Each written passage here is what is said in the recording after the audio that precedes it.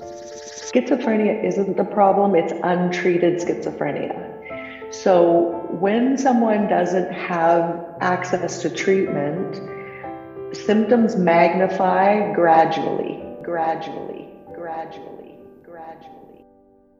Yes, schizophrenia can be scary, but it doesn't need to be.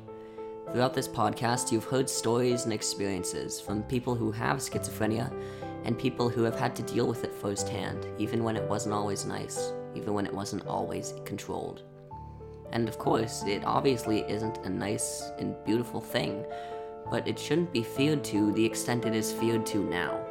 If you're not cautious, you can form the opinion that everybody with schizophrenia is violent or experiencing a break from reality.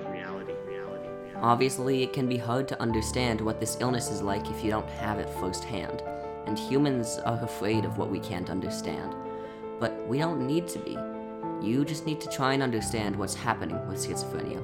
Schizophrenics aren't completely different people. They aren't bad. They're simply normal people with a medical condition, and sometimes an untreated one. And again, what happens in that person's head is very real to them, just like how it would be real for you. At the end of the day, schizophrenia should not be feared.